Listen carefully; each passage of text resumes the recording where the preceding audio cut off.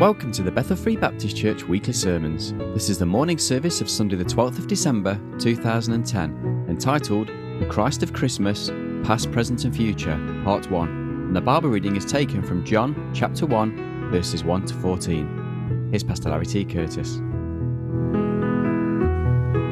We'll be taking our reading from the Gospel of John chapter 1, verses 1 through 14. I invite you to stand with me to honor the reading of God's precious and holy word, beginning in John chapter 1 and verse 1. In the beginning was the Word, and the Word was with God, and the Word was God. The same was in the beginning with God. All things were made by him, and without him was not anything made that was made. In him was life, and the life was the light of men. And the light shineth in darkness, and the darkness comprehended it not. There was a man sent from God whose name was John. The same came for a witness, to bear witness of the light, that all men through him might believe. He was not that light, but was sent to bear witness of that light. That was the true light, which lighteth every man that cometh into the world. He was in the world, and the world was made by him, and the world knew him not. He came unto his own, and his own received him not. But as many as received him, to them gave he power to become the sons of God, even to them that believe on his name, which were born not of blood, nor of the will of the flesh, nor of the will of man, but of God. And the Word was made flesh, and dwelt among us. And we beheld his glory. The glory is of the only begotten of the Father, full of grace and truth. Our God and our Father, we thank you so much, Lord. Lord, for the privilege of being able to gather here today with our brothers and sisters in Christ. Thank you, Lord, for the freedom that we have to worship. Thank you, Lord, for the place that you've given us, for those that you've brought together to make up this body. Lord, we thank you so much that one day you loved us enough to reach down by your loving and precious grace to save our wretched souls.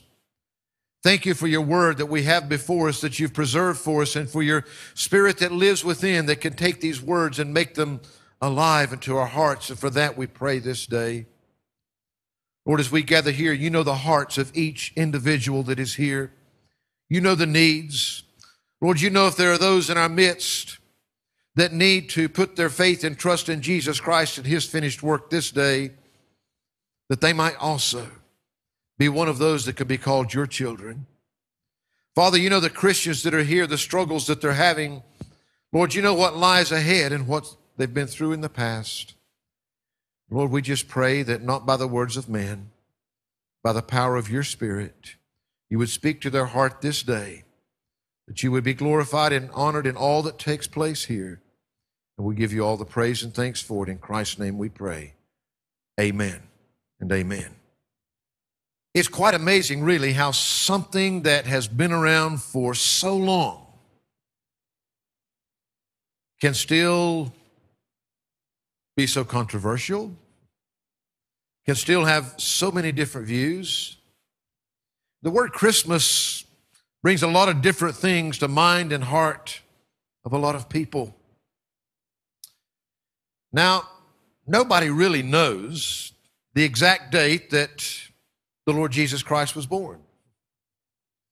How did it come about that we celebrated on December 25th? Well, for over 1,700 years, that's when the church first started doing it. Of course, it really happened in Rome when, I guess, many years before that, most peoples of the world had had some kind of festivals that took place in the wintertime. Why? Well, that's when people need to have their spirits lifted many times. It's a very practical thing from that standpoint. It's precisely why we chose February of all times to have our conference here at the church, because there's many things going on for the young people during the summer and the spring when it's nice and warm and plenty of things for them to do, but a lot of times very little in the winter months because nobody really wants to brave the cold to do anything.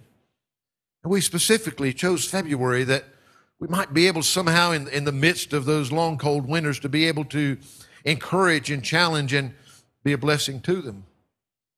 Of course, many of the festivals of men had things to do with anything but God. And of course, when Rome was pagan, and I really haven't bothered and have no desire to try to remember the names of all of their false gods, but if I'm not mistaken, it was something like a god of the sun and a god that was supposed to have been of creation, that in their pagan religions that they had their festival in December. But as Rome became more Christians, the Christians said, hey, we shouldn't have anything to do with that. We should be celebrating something different. Big debates come in because, of course, March the 25th was originally set as the date for Easter. And some writers say that March the 25th came into being because December the 25th was already be celebrating, and some say December 25th came into because of March the 25th already. Basically, there was the 9 months in there that was supposed to have been approximately when the conception took place. Now, as we read the Bible story, it's not likely that shepherds would have been in the field with their sheep in the dead cold of winter. And so the thing is that it's not a date that is important. It is the event that is important. Now, I assure you, I love Christmas. I don't like all that the world has done to it. Matter of fact, it's almost come from full circle in some ways that now we have the world that once again wants to take Christ out of it. And they just want to have a winter festival when they can party and have a big time and do their own thing. So you have those Christians fighting to keep Christ in it, and the secular world is wanting to take him out. And even amongst Christians themselves, I would encourage you, never think that any of us have arrived to the point that we've got all the answers and we've got it all figured out. I've known Christians through my life that celebrate Christmas in a big way and some that will have nothing to do with it. I've known Christians that celebrate Christmas in lots of different ways. And I would just encourage you, be gracious. Just because somebody else does it different from you, be careful. Don't begin to get prideful that you've got it all figured out and they haven't. But I would also warn you of this. Don't be subtly wooed in by the world.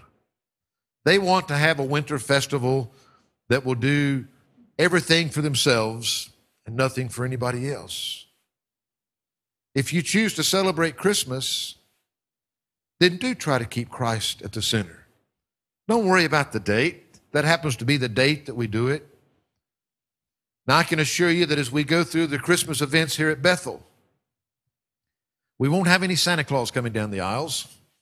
We won't be out looking for the reindeer, but we'll be focusing upon the Christ of Christmas.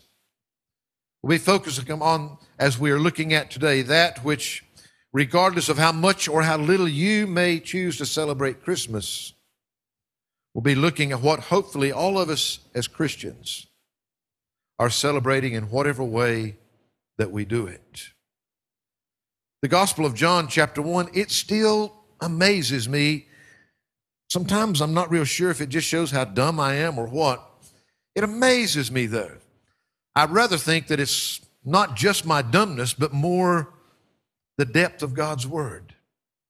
How that you can take a passage that you've read over and over and over so many times, and you can look at the things that, yes, you know about, but somehow they still come out fresh. They still get you excited, even though there's something that you've read and studied and known for many years. And certainly, the Gospel of John, chapter 1, is one of those places. Now, I'm borrowing my title this morning. I guess that most of us will at some time or another seen or heard of Charles Dickens' book. We've all heard of the ghost of Christmas past and Christmas present and Christmas future. But I'm borrowing on that for a very important thing, which I hope you'll be able to see both this morning and this evening as we look at this passage. And I want to speak to you on the Christ of Christmas, past, present, and future.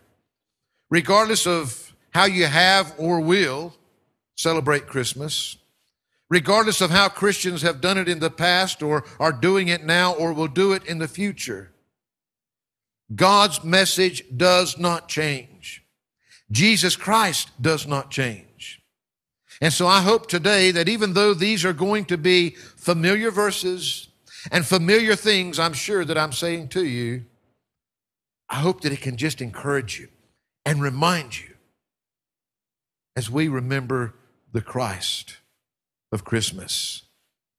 As we look at the Christ in Christmas, past, present, and future, I want to draw your attention, first of all, as we look at these first two verses here of the Christ of co-eternity. Now, preacher, what in the world? I've heard of the Christ of eternity, but the Christ of co-eternity?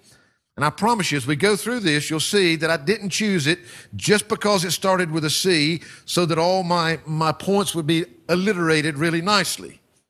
It's because sometimes, yes, he was the Christ of eternity, but he wasn't just the Christ of eternity.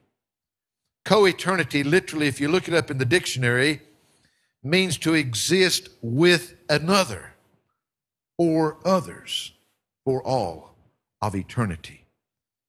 I want us, as we look at the Christ of Christmas, to recognize and remember that Jesus Christ, as God, with the Father and the Spirit, have existed for all of eternity.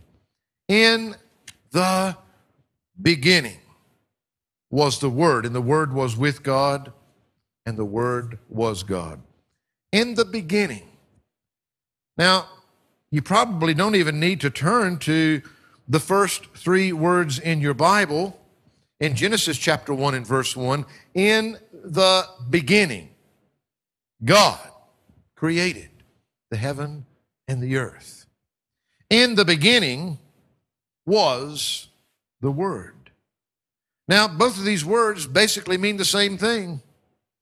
The word in the Greek literally means the commencement of something. It could be talking about order, time, place, or rank. It's when something began, the beginning. The word in the Hebrew means the first, in place, time, order, rank. They mean the same thing.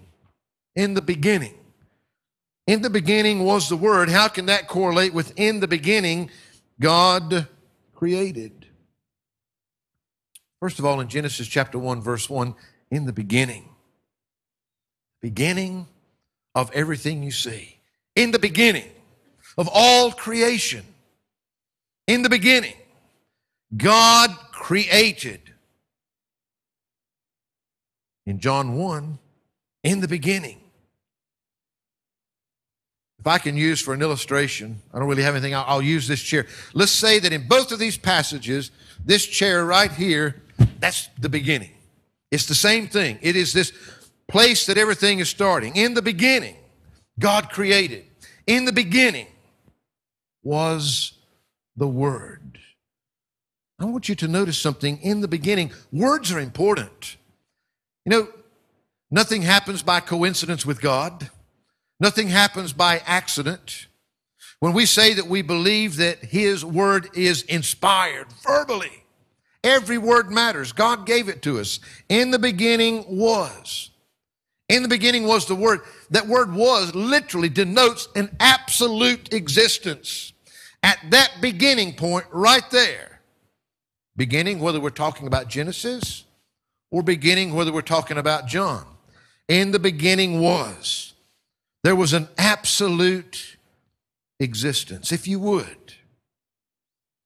In Genesis 1:1, it starts at the beginning and is moving towards us, where we are right here today, some 6,000 years later from that beginning point.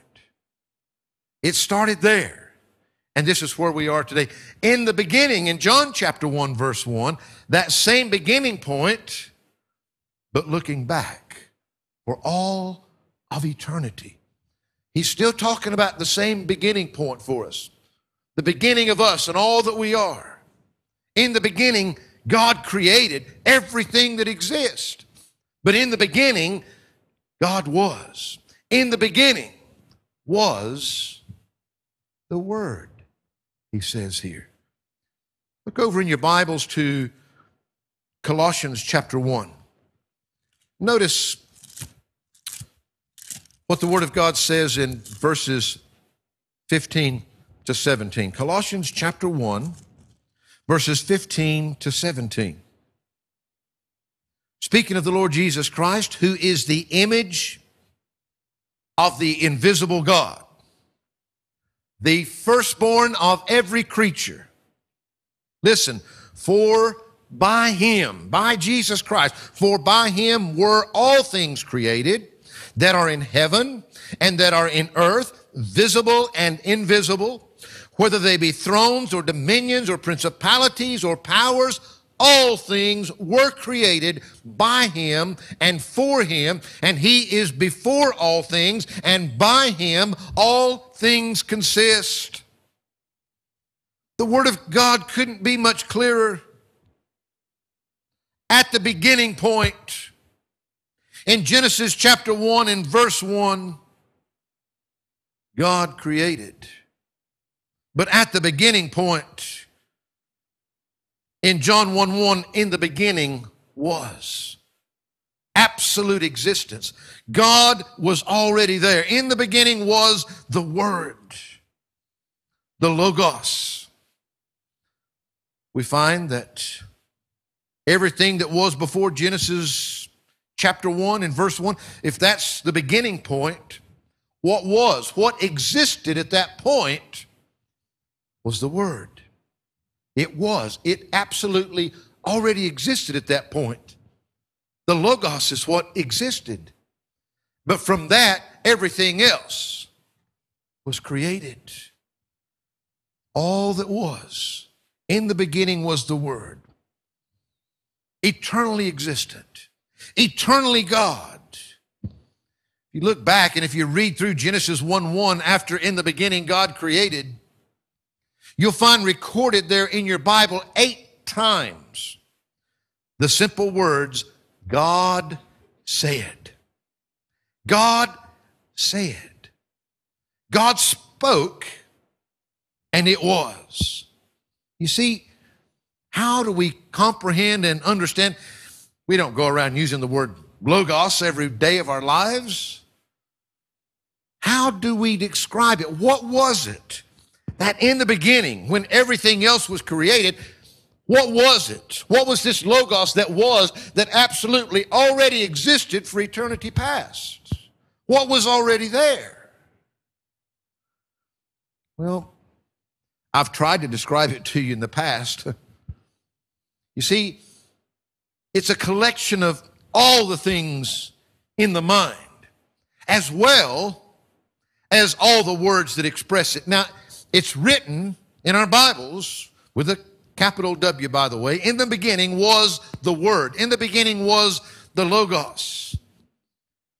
It's all of the inward thoughts and all of the words that express that thought. As a matter of fact, it's not just the thoughts, but it's the whole thought process and the way that we express all that comes from that. It's not just the word that is spoken, the material, but it's the whole concept, the whole idea, everything that brought it about in the first place. We often in science talk about cause and effect, or cause and reason. You see, Logos is the cause or the reason as well as the expression of something. In the beginning, at the beginning point of creation of everything that we see, the invisible was already there. The Logos was already there. He was already in absolute existence. Notice in the book of Hebrews chapter 4 and in verse 12. Hebrews chapter 4, verse 12 said, "For the word of God is quick and powerful and sharper than any two-edged sword, piercing even to the dividing asunder of soul and spirit and the joints and marrow, and is a discerner of the thoughts and intents of the heart. You see, I just want to remind you, so many times, don't take lightly the Word of God that we have. You see, these words are the expression of God Himself. But in the beginning, the Logos, all that made that up, it was already there. In Genesis, the act of creation is the direct result of God speaking. God's words that came forth, that brought things into being. That's why that I know we struggle many times with those around us that have trouble, think that somehow we're just naive to think that a God could create everything that exists and do it in 6 days. Sure, they look at it in their science and it probably looks like millions and billions of years for all these things to happen. Well, if it could happen in the first place, and if it could happen naturally, it would take that long. But God can speak, and 1,000,000 years of work can be accomplished in a split second. We find that God spoke. And when God said, it was brought into existence. In John, keeping in mind this whole thought, if we can somehow grasp that there is absolutely nothing within you, no thought, no concept, nothing can happen without this Logos. It's everything that begins within that is then expressed without. Jesus Christ is so related to God the Father. Just like the Word to the idea. They're naturally there. They're joined together. One comes because of the other. You don't have one without the other. The Word being more than just a name or more than just an actual expression of the idea. But you cannot separate the two. In the beginning, creation was brought into existence. In the beginning, God, the Word, the Logos, already absolutely existed for all of eternity. In the beginning was the Word, and notice the next words, and the Word was with God. The Word was with God. Well, again, now when we see that word with, in the original context, it's not just like being with somebody because you're in the same room with them. Being with somebody because that you're near to them or something like that. The word literally carries with it the idea of a living union, of a communion. In the beginning was the Word, that Logos, and that Logos, he says, was with God, was in a living union with God Almighty Himself. They weren't just merely abiding with each other from eternity, but we're in a living, active communion. Hence, why I say that the Christ of Christmas is the Christ of co-eternity. God the Father, God the Son, and God the Holy Spirit, the Godhead itself, coexisting together for all of eternity. In the beginning was the Word, and the Word was in a living union with God. The Word was with God, and notice the next words, and the Word, the Logos, was God. It's interesting. I'm not sure how many of you had to do it. I know that depending upon where and how you study the English language, of course, structure is always important in any language that you learn. Words matter, but they've got to be in the right order as well. You can just throw a whole bunch of jumbled up words out there and them not make a bit of sense. And it's important as you learn structure. I can remember we used to have to diagram these sentences and show what's the noun and what's the verb and what's the adjectives and what's the adverbs and what's the direct objects and all these different things, all the different parts of speech and what they do and what not. You see, in the original, when he says here, and the Word was God, there is a distinction between the Word and the God here, but there is an essence of unity and oneness as well. You see, in the beginning, at that point, was the Word. The Word was with God in a living unity. The Word was God. Though Word and the God are two separates, at the same times, they're of one essence, of one nature. Here, to the Logos, to the Word, is being ascribed all the attributes of God Himself. And the Word was God. Even though they're separate, there's no difference. Even though they're separate, they're one. F.B. Meyer, the great preacher, said this. He said, there is something majestic in the way in which the description of the Logos and the three brief but great propositions of verse 1 is unfolded with increasing fullness. In the beginning was the Word. He was already there, always had been. And that Logos was with God. They were in a living union together.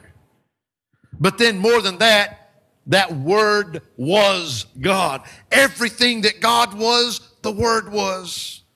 Even though they're separate, they're the same. Even though they've got their separate identities, there is a oneness in the Logos. At the beginning, everything that made up the thought of God is expressed in the Lord Jesus Christ. The Word was coexistent, co-eternal, in active communion with God, attributed with all the attributes of God. Verse 2 says, the same was in the beginning with God. There's a slight transition here. For the personal being of the Word in verse 1 to His manifestation in creation in verse 2. The same was in the beginning with God. The same was Himself God.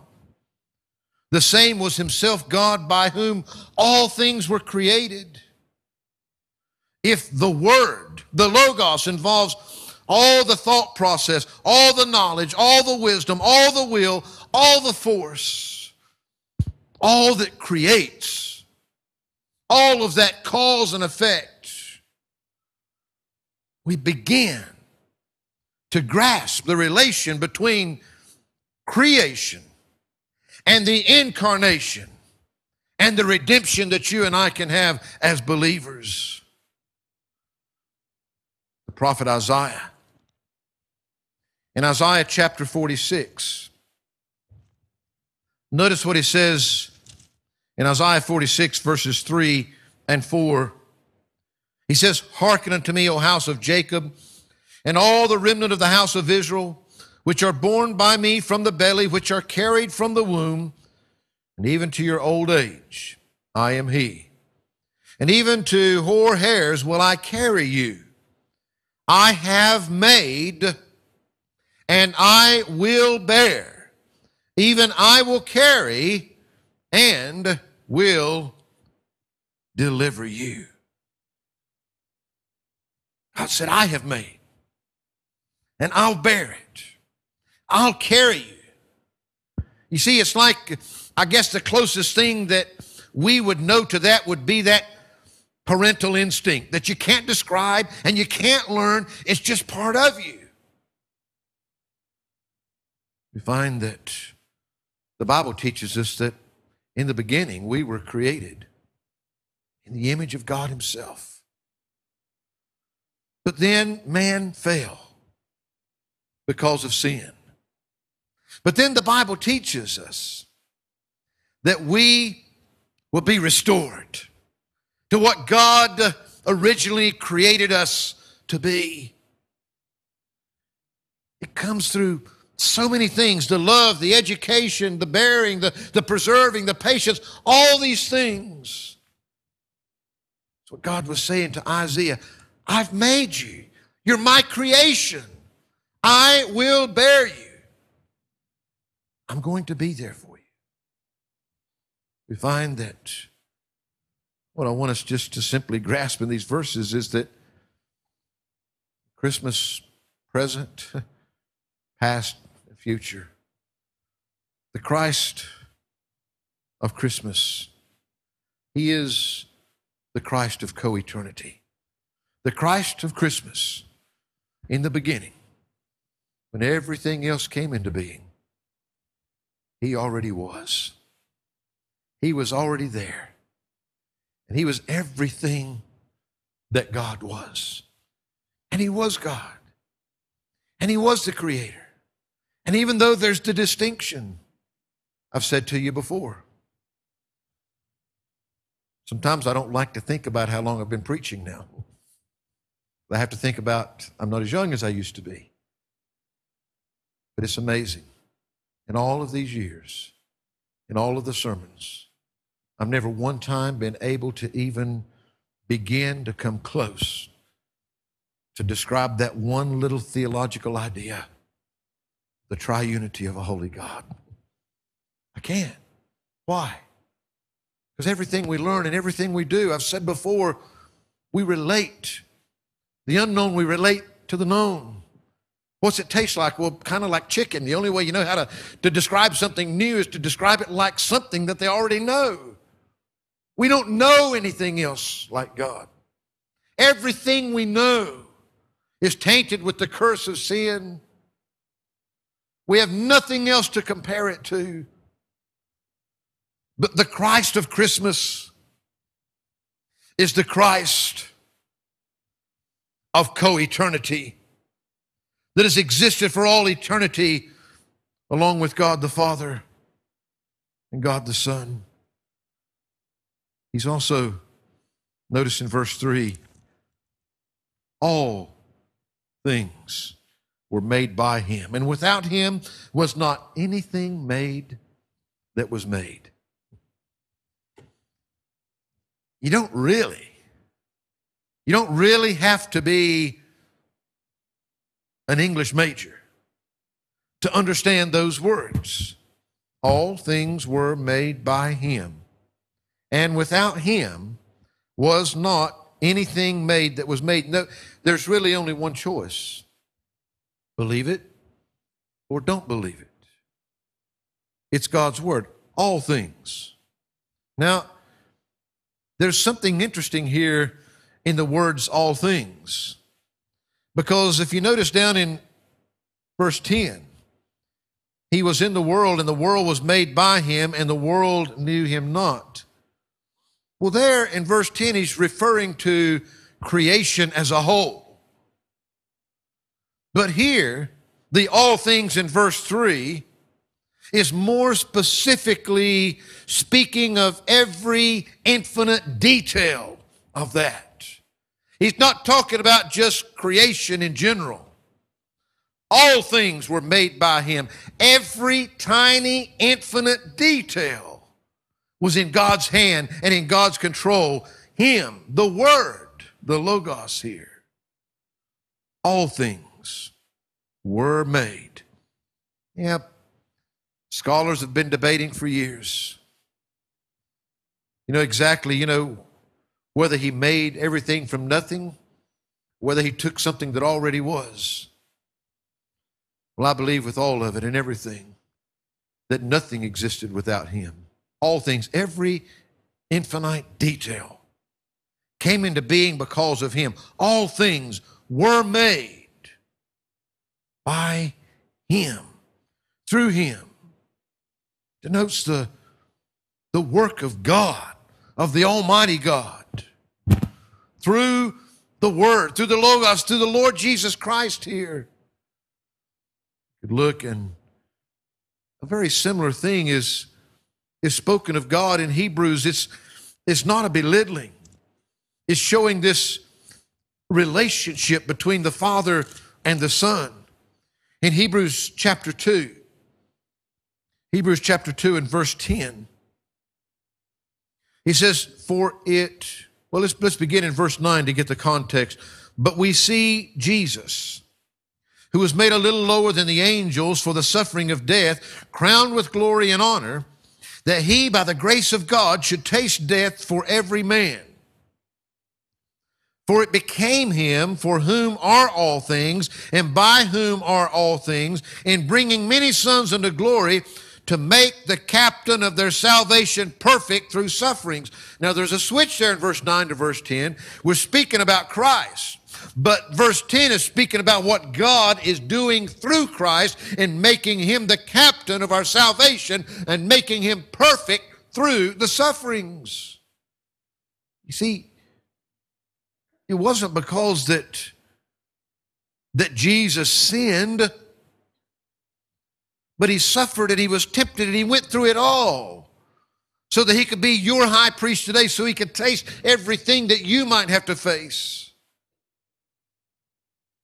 Every infinite detail of creation came into being from nothingness through the Word, through the Logos. And according to what the Bible says in pure, simple words here, without that Word, without that Logos, not even one thing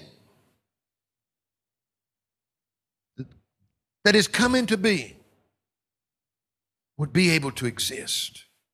Nothing. Not the smallest infinite detail. It's all here because of him. In the beginning was the Word. In the beginning, when everything else takes off from there, at that point was the Word, the Logos. He was with God. He was in a living union with God. But more than that, he was God. He was everything that God was. In the beginning, at that point, the Bible says that all things, every tiny, infinite detail, all things were made by him, were brought into existence by him. And without him, without that Logos, at that point, was not anything made that was made. You see, whatever else, whether you put up Christmas decorations or don't, whether you have a Christmas tree or you don't, whether you give gifts or you don't, whatever else that you might or might not do, may I subscribe to you today that the Christ of Christmas, past, present, and future, that's the event. The date has no importance. The date really has no meaning whatsoever, and you can read all kinds of things of how we got there, and we know, wow, what would the odds be that it really was today? So far that you don't even have to think about it. But it's the event. It's the Christ of Christmas that's important. The Christ of Christmas was that in the beginning, at the point when anything and everything else that exists came into being, he was there, he always had been, he and the Father and the Spirit, all in unity. And everything else that came into being was by him. And everything exists by him. I'm going to give you this in closing. We're going to come back, God willing, The Christ of Christmas, past, present, and future, is the Christ of co-eternity, is the Christ of creation. We're going to look this evening. We're going to look at a couple of other things that he gives us in this passage. But I want you to look at something down in verse 14. And the Word, the Logos, that was there, that had always been there, that brought everything into being that is and keeps everything that is. And the Word was made flesh and dwelt among us. And we beheld his glory, the glory as of the only begotten of the Father, full of grace and truth. We'll be looking at that this morning because he is the Christ. He is the Christ of conversion. He is the Christ of your salvation. He is the Christ of redemption. The truth is, today, as you're here, what have you thought about the Christ of Christmas? What have you thought about him? Does he have the rightful place in your heart? You see, folks, I say it lovingly, but I say it plainly. You either believe or you don't believe. This is God's word. You either believe it or you don't. You either act upon it or you don't. Jesus Christ, the Christ of Christmas. He was right there when everything else came into existence. And we'll see this evening that, boy, when he came in the incarnation, he came specifically for you. He came that you might be forgiven of your sins. He came knowing that he was coming to be humiliated, to be nailed to that cross. He came knowing that he would take and bear the sins, your sins, every one you've ever committed, every one you will. He came to take those sins for you, to bear your sins. And today, you're either going to believe him or you're not. Believe on the Lord Jesus Christ and thou shalt be saved. Do you believe? Is the Jesus that you know about not just some great man of bygone years, a great educator, giving us great morals, a great teacher, certainly a great influence. But have you seen him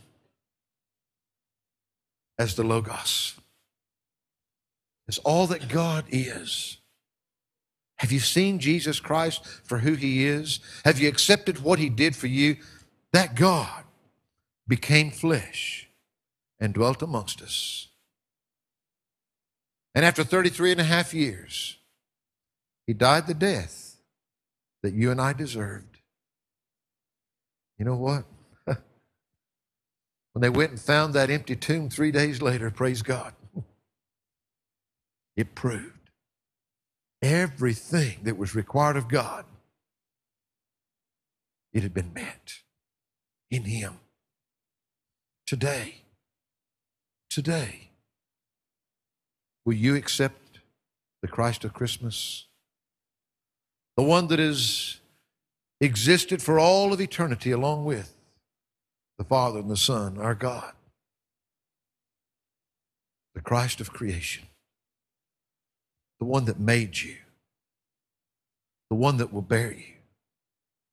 The one that did bear your sins. Father, we thank you today. Lord, as we're reminded of these passages, we know that these things today are all familiar things to us. Lord, I want to thank you again, though, Lord, because they don't get old. And Lord, you know the hearts of each one here today. Maybe, Lord, as you knew who would be here, maybe there's a Christian that just needed to be encouraged and reminded what Christmas really should be about. And just to remember and think upon the true Christ of Christmas. Lord, I would also believe that there are those here this morning that regardless of their religious past and all else, they've never seen the Christ of Christmas for who he really is. It's the God of creation that gave them their very existence, as the one that came in the flesh to die for their sins. Lord, I pray that you would help them today. Lord, not to put off a choice, a decision, to put their faith and trust in Jesus Christ. I pray that by the power of your Spirit, they would not only be convicted of their sin, but Lord, that they would have that faith to believe and trust in him alone. Help us all, Lord, this Christmas, that we might remember the Christ of Christmas. In Christ's name, amen.